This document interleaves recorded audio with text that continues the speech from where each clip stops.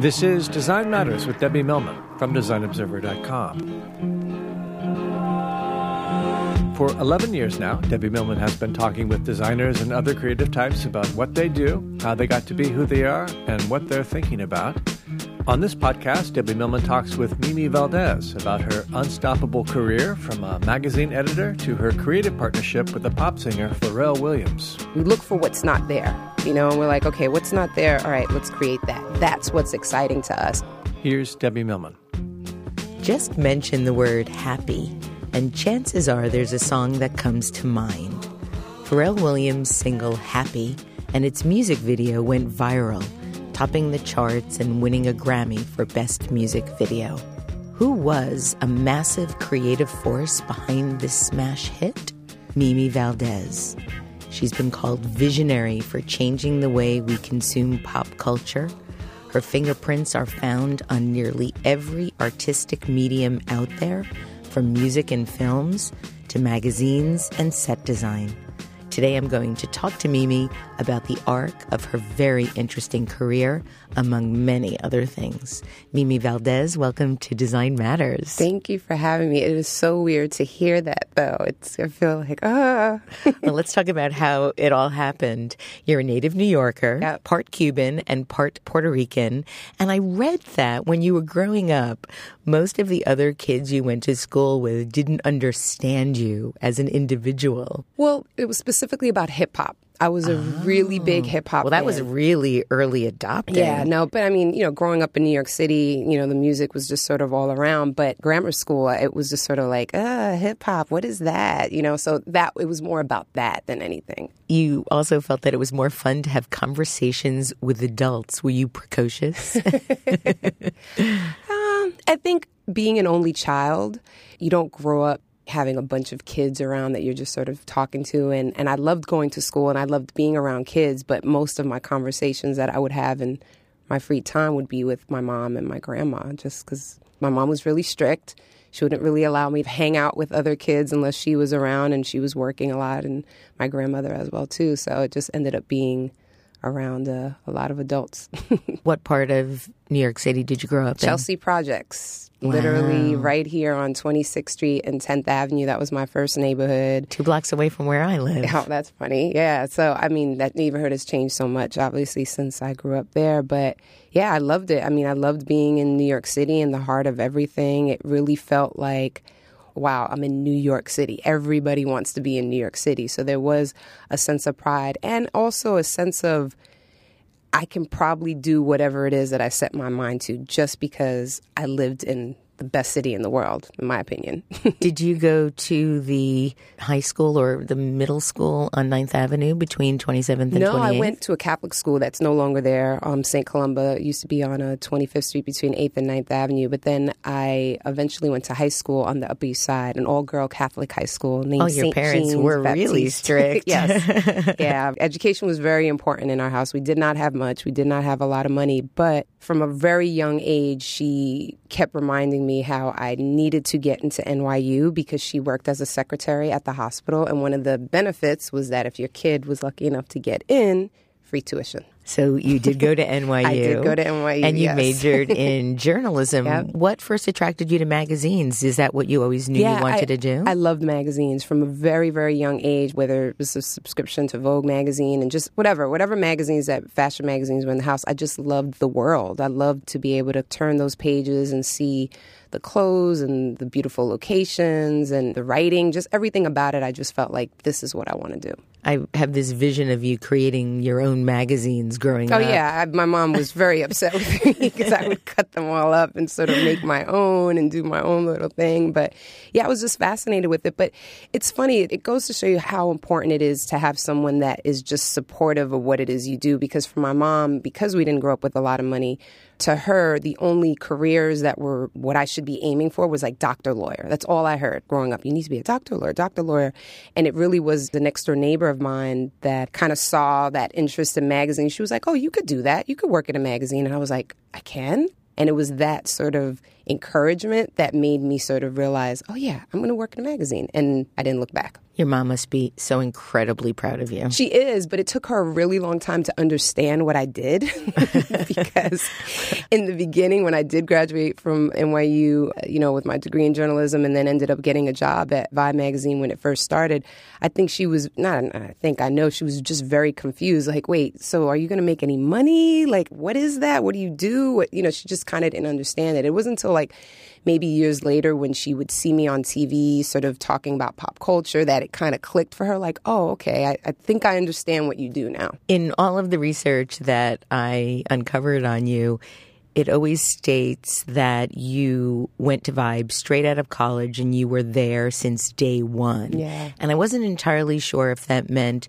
day one after you graduated or day one of the magazine. I know the magazine started in 93. Technically day one of the magazine because there was a test issue of the magazine in the fall of 92 and they weren't sure, Time Warner at the time was the owner, and they weren't sure whether or not it was going to be a real thing. And then when they decided to give the magazine a green light, and they hired the staff. I was part of that founding staff of the magazine. How did you even know that how did this happen? Let me tell you something about that Vibe story that is so funny to me. I saw this test issue of the magazine and I was amazed with it because I had been such a big hip hop fan growing up and I knew I wanted to work in magazines, but it never really dawned on me that the two worlds can sort of be in one place. And the Source magazine had existed at the time, but I didn't really like it because I felt like the photography wasn't that good, the writing wasn't that great, there were typos. I didn't take that seriously. And then when I saw Vibe, I was like, oh my gosh, this is like amazing photography and the design and these type treatments and the writing and the journalism. And this is the most amazing thing I've ever seen in my life. Luckily, I knew someone who knew someone who knew someone that said that they were going to start hiring. And I just sent a cover letter and a resume. I interviewed with 9 different people. Over a month and a half, right? A month and a half, period. Oh, my God. I was so like, oh, my gosh, if I don't get this job. But there were 3 editorial assistant positions available, and I ended up getting one of them, and I was so happy. And I think my starting salary was $18,000 a year. You actually left Vibe for a bit for a record company, to work for a record company, and you also worked at The Source. Yep. And I read that you are probably the only ex-employee that didn't have a bad experience at The Source. I know. Gosh, The Source went through so much in the 90s, and I was there for a very short time. I was there for maybe like 8 months, and I did have a really good experience. When I was there, my position was fashion editor, and they didn't really have like a really strong fashion department or even strong fashion editorial. So I was able to come in, kind of fix that. They got all sorts of new advertising because of the pages. So I think maybe that's why, too. Like, I helped bring in some money to the magazine. That always helps, right? So I think that also kind of helps your experience. But yeah, I had a great experience. No issues at all. You stated that the compass had always, at that point in your life, led back to Vibe, and you went back to Vibe. Why? What made you go back? Well, I think I had missed it. I was there from the beginning, and it was such an awesome experience. And again, like, my time at The Source was fine, but I felt like I was such a Vibe baby, since I had worked there from day one and really saw the growth of the magazine. So when the opportunity presented itself to come back, I was just kind of like, you know what, I'm going to go back home.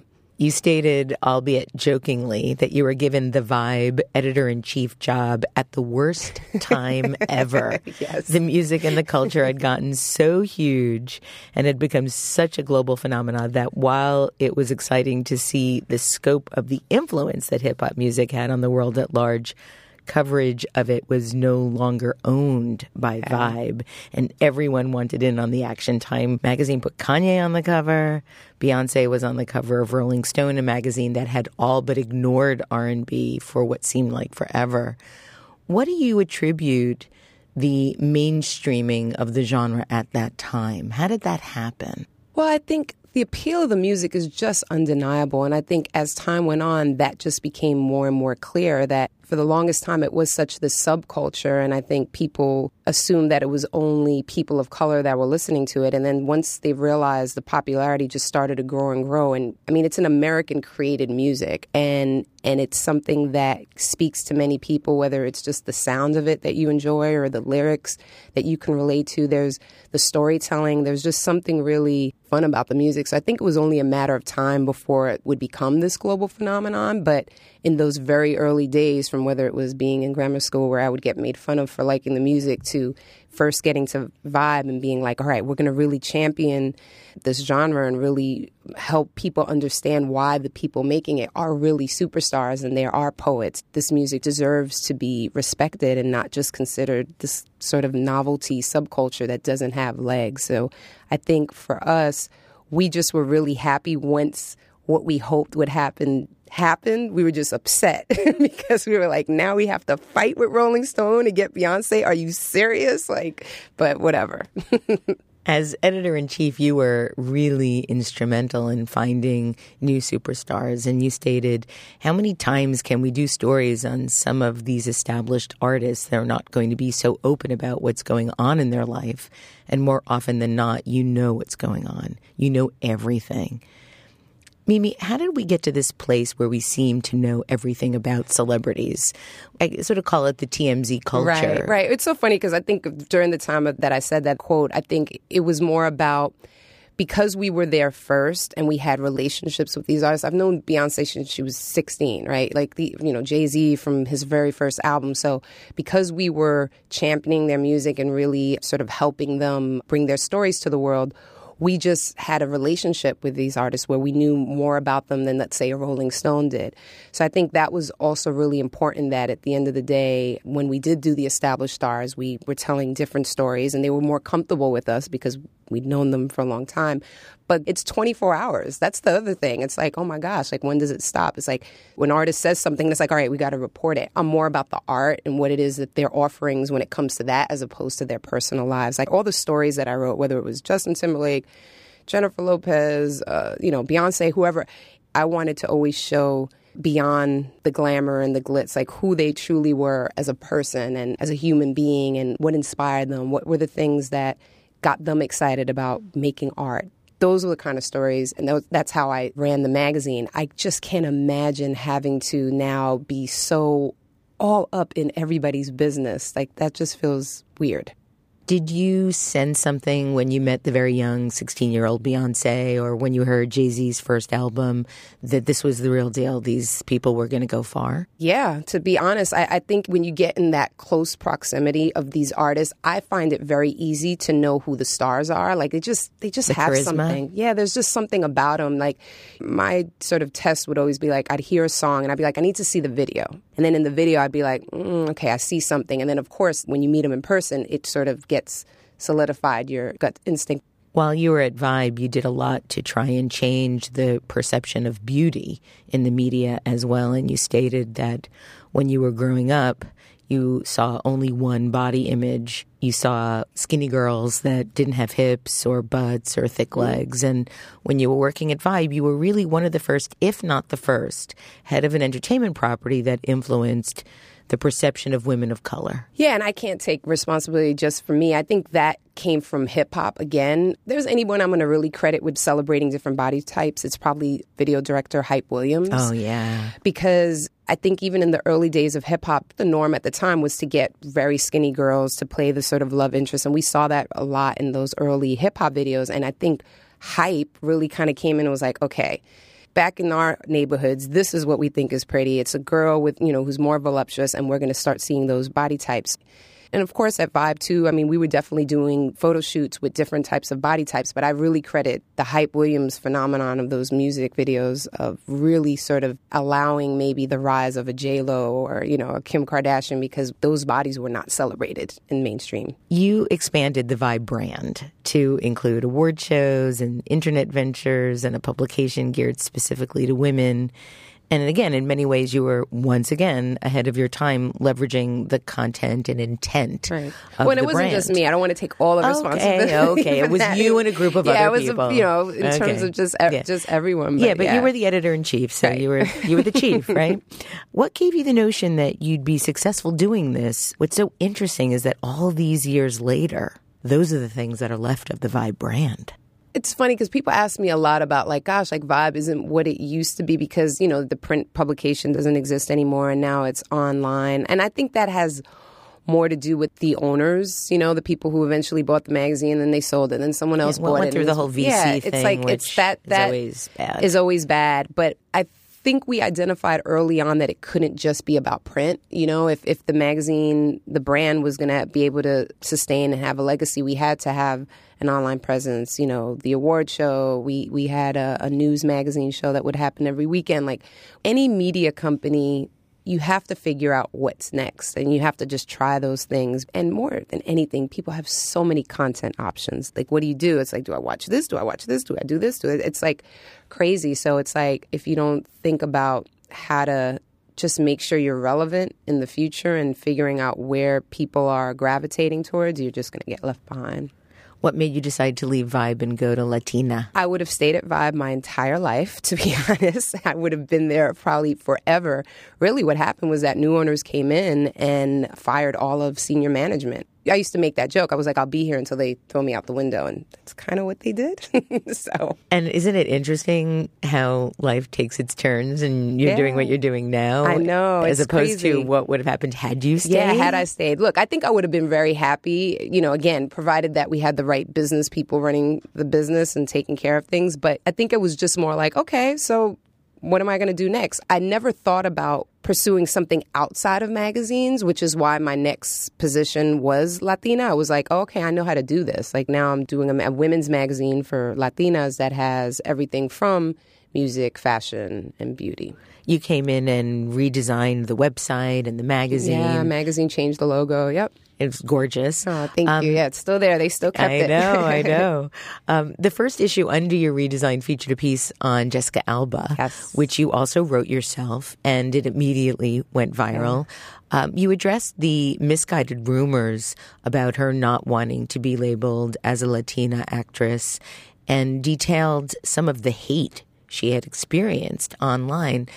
And I want to talk to you a little bit about when and why you think this generation of online haters has taken hold. It really has changed. It's upsetting. The landscape of humanity. It really has, but it's still, I think, a small portion. They're just people that just want to hide behind their computers. You know, I call them internet thugs, right? Like they're behind their computers saying all these things that they would never say to someone in their face. But it is really upsetting. And that Jessica Alba story was really interesting because I would see all these things online of things that she said. And I was like, something about this doesn't seem right. Like it just seems weird, only because I became obsessed with like watching all these interviews. And I remember coming across a talk show. I don't remember what talk show she was on, and she said something about her dad, and they like panned to her dad. And her dad was a dark-skinned Mexican. And I was like, there's no way that she can't identify with being Latina. Like, I just don't believe it. And then sure enough, when we landed the interview and I got to talk to her about it, yeah, it was like all lies. Total lies. In the interview you conducted with her, she spoke really candidly about growing up with her Mexican dad and a white mom and the many struggles and issues she had. Yep.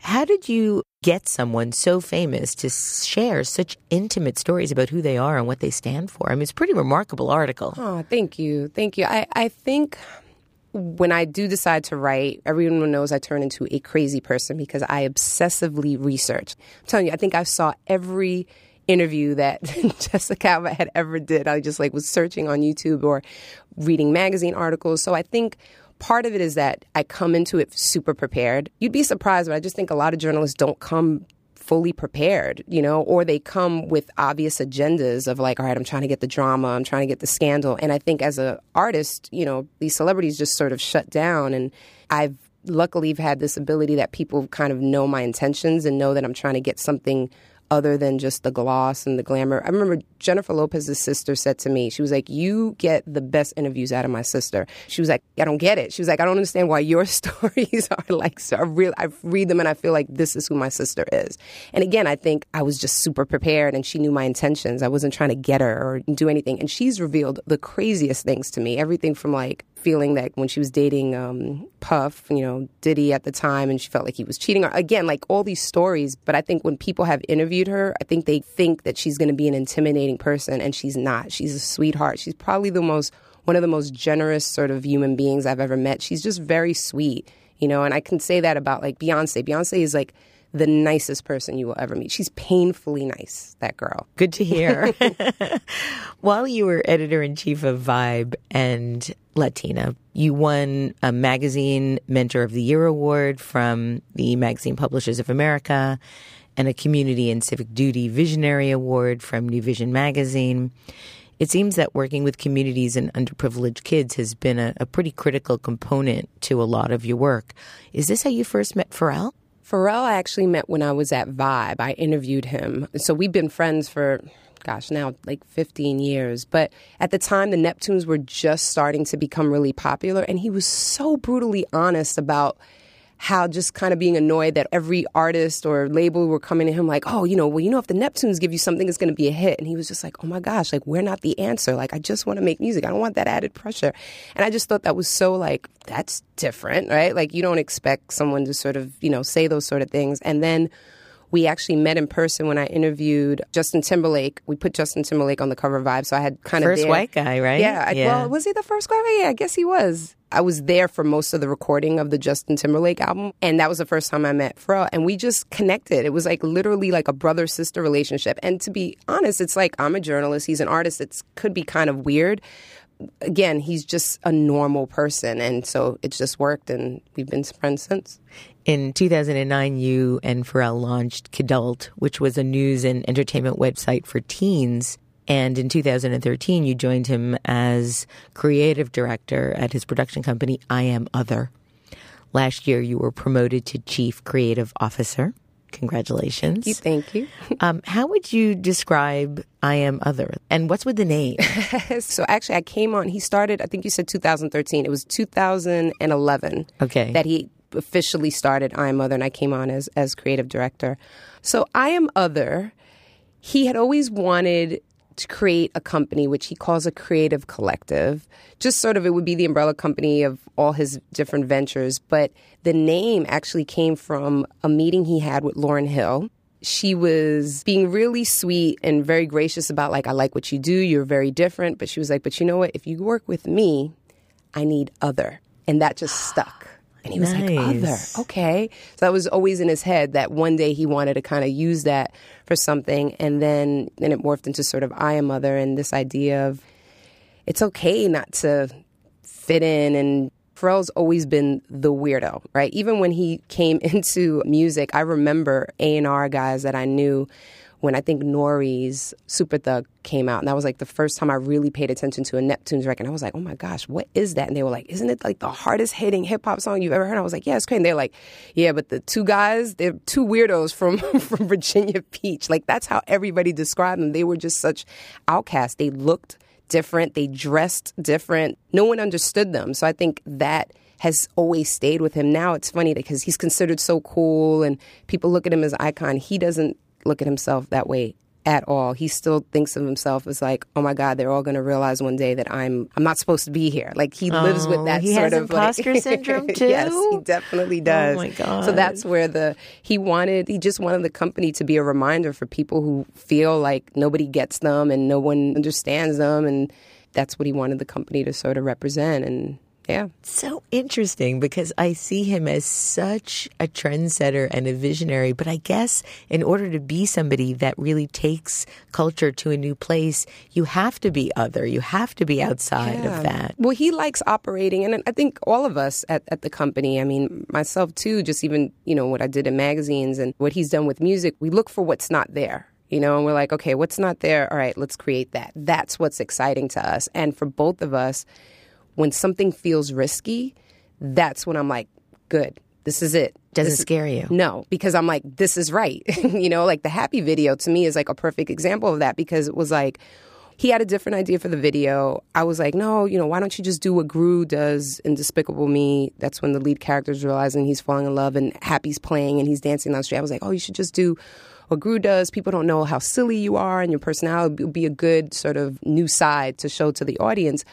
But then when we had found these directors, we are from LA, and then they're the ones that came back and was like, oh, we want to make 24-hour video. And we were just like, how do you do a 24-hour music video? That's crazy. But because it was crazy, we were like, okay, this is it. But let's go back a little bit further. What I find really crazy about the whole thing was that the song didn't come out instantly becoming a hit. They didn't get it. Sometimes you need a visual, right? Like, we tried. We sent it to radio stations. People were telling us it's not a hit. It's not a hit. We were like, how could they have said that? I think you needed to see it. It didn't sound like anything on the radio. It was completely different. But it was very shocking to us because this is coming off of the success of Get Lucky and Blurred Lines. And we were like, oh, video, okay, well, surely it'll just fit right in there. No, everybody was like, the radio program, as we just kept hearing, it's not a hit, it's not a hit. And all summer we were like, we should do a video, we should do a video. And then it wasn't until September that we actually did the video, but we didn't put it out until November 21st. That's the exact day that we put it up on our YouTube channel, and Pharrell tweeted it. And then we just sat back and waited, and we were just like, let's see.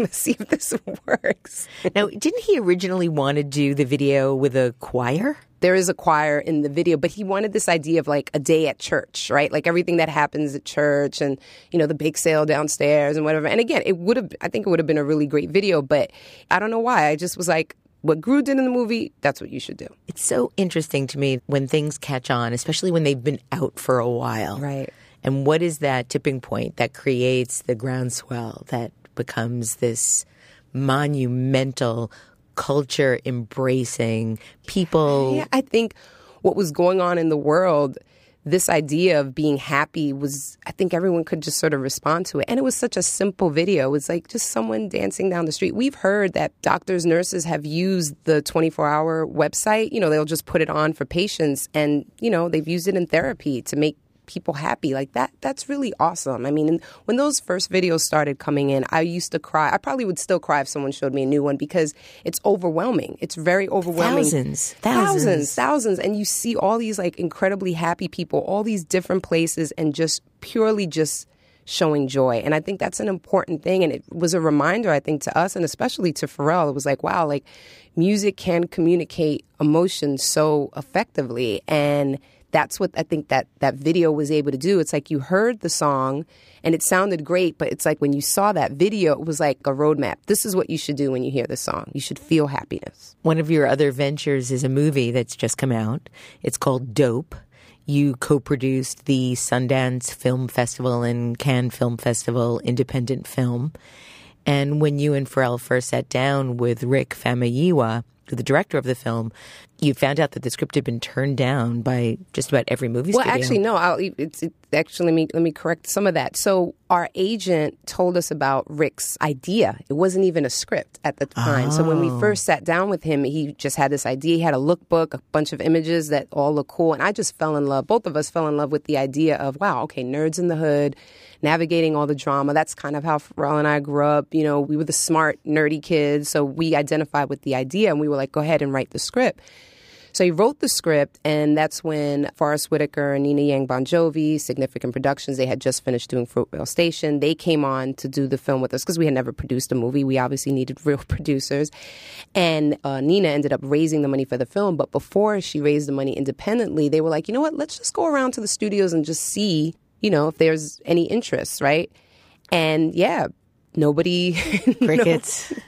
Crickets. And what's even funnier is that I know they said one executive was like, come on, black people are so cool. No one's going to believe that they're nerds. Like, that's actually something a studio executive said. I was in the meeting, thankfully, because I don't know how to hold my mouth. So I'm sure it would not have been good for me to be in meetings like that. But yeah, I mean, the other studios were like, well, can you just make the lead black and make the other two white? And of course, Rick didn't want to change any of that. And so we raised the money independently and took it to Sundance and had the biggest sale last year. We got it into Cannes, which was a shock because we hoped that we would get into Sundance and we were like, we felt pretty good, but obviously there's no guarantee. They get 12,000 submissions, right? So we were lucky that it got into Sundance. But when it got into Cannes, I think I was like, this movie got into Cannes? Like, really? Well, that was on the heels of you winning the Grand Prix for Happy. But it's a different festival. Yeah, but still, because it's such a specific kind of movie. I mean, first of all, there was 2 American movies at Cannes last year, right? I think like 2 or 3 got into that festival. So already it's like, wow, like of all the American choices, they picked ours. But I think it's because the movie had a lot of heart and it had these characters that you just don't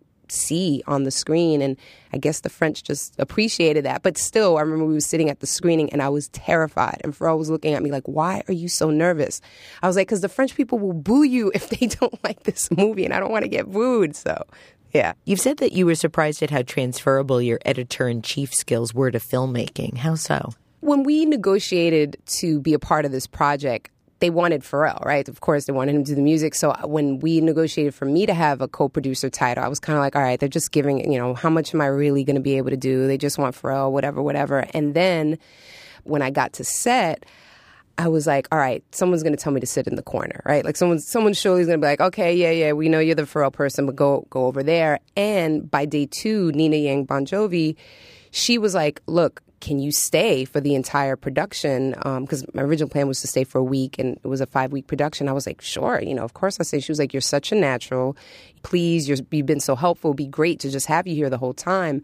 And so I was, taken aback by that, really happy and excited to have that experience. But then when I realized when I was on set, I was like, oh, this is like, it's kind of like a magazine. You have all these crazy creative people. Everyone's working towards one goal, and you're just trying to, manage and make sure everyone's feeling supported and they do what it is that they need to do.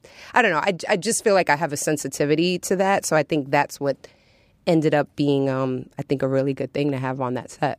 You stated that the most important takeaway from the film is that your environment doesn't define who you are.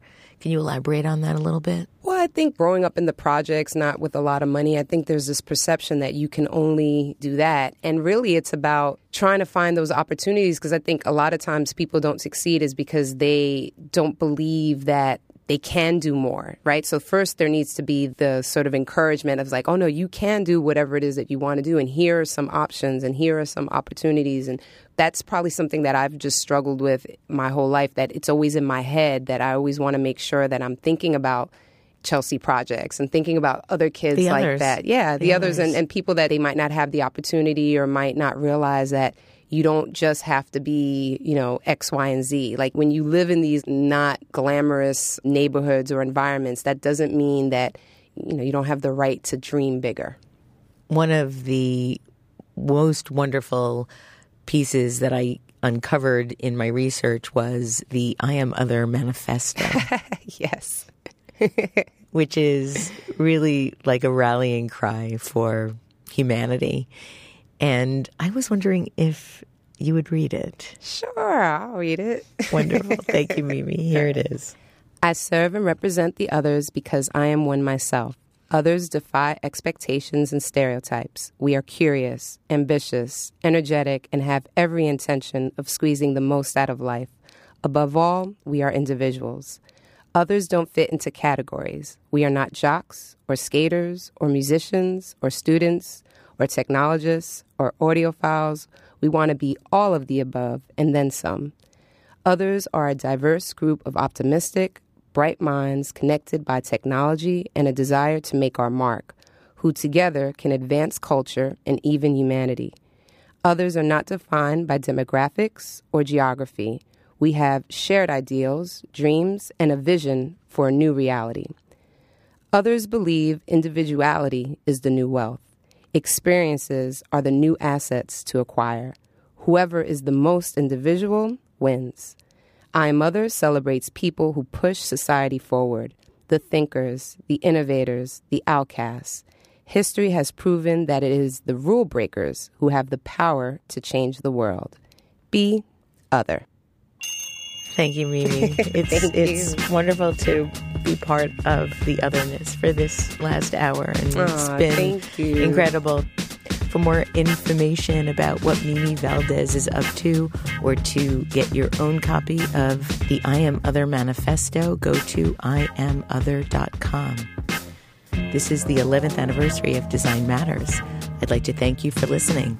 And remember, we can talk about making a difference, we can make a difference, or we can do both. I'm Debbie Millman, and I look forward to talking with you again soon. Design Matters with Debbie Millman is recorded at the Masters in Branding Studio at the School of Visual Arts in New York City. It is produced by Curtis Fox Productions with technical assistance by Mark Dudlick. The show is published exclusively by DesignObserver.com. You can subscribe to this free podcast in the iTunes Store.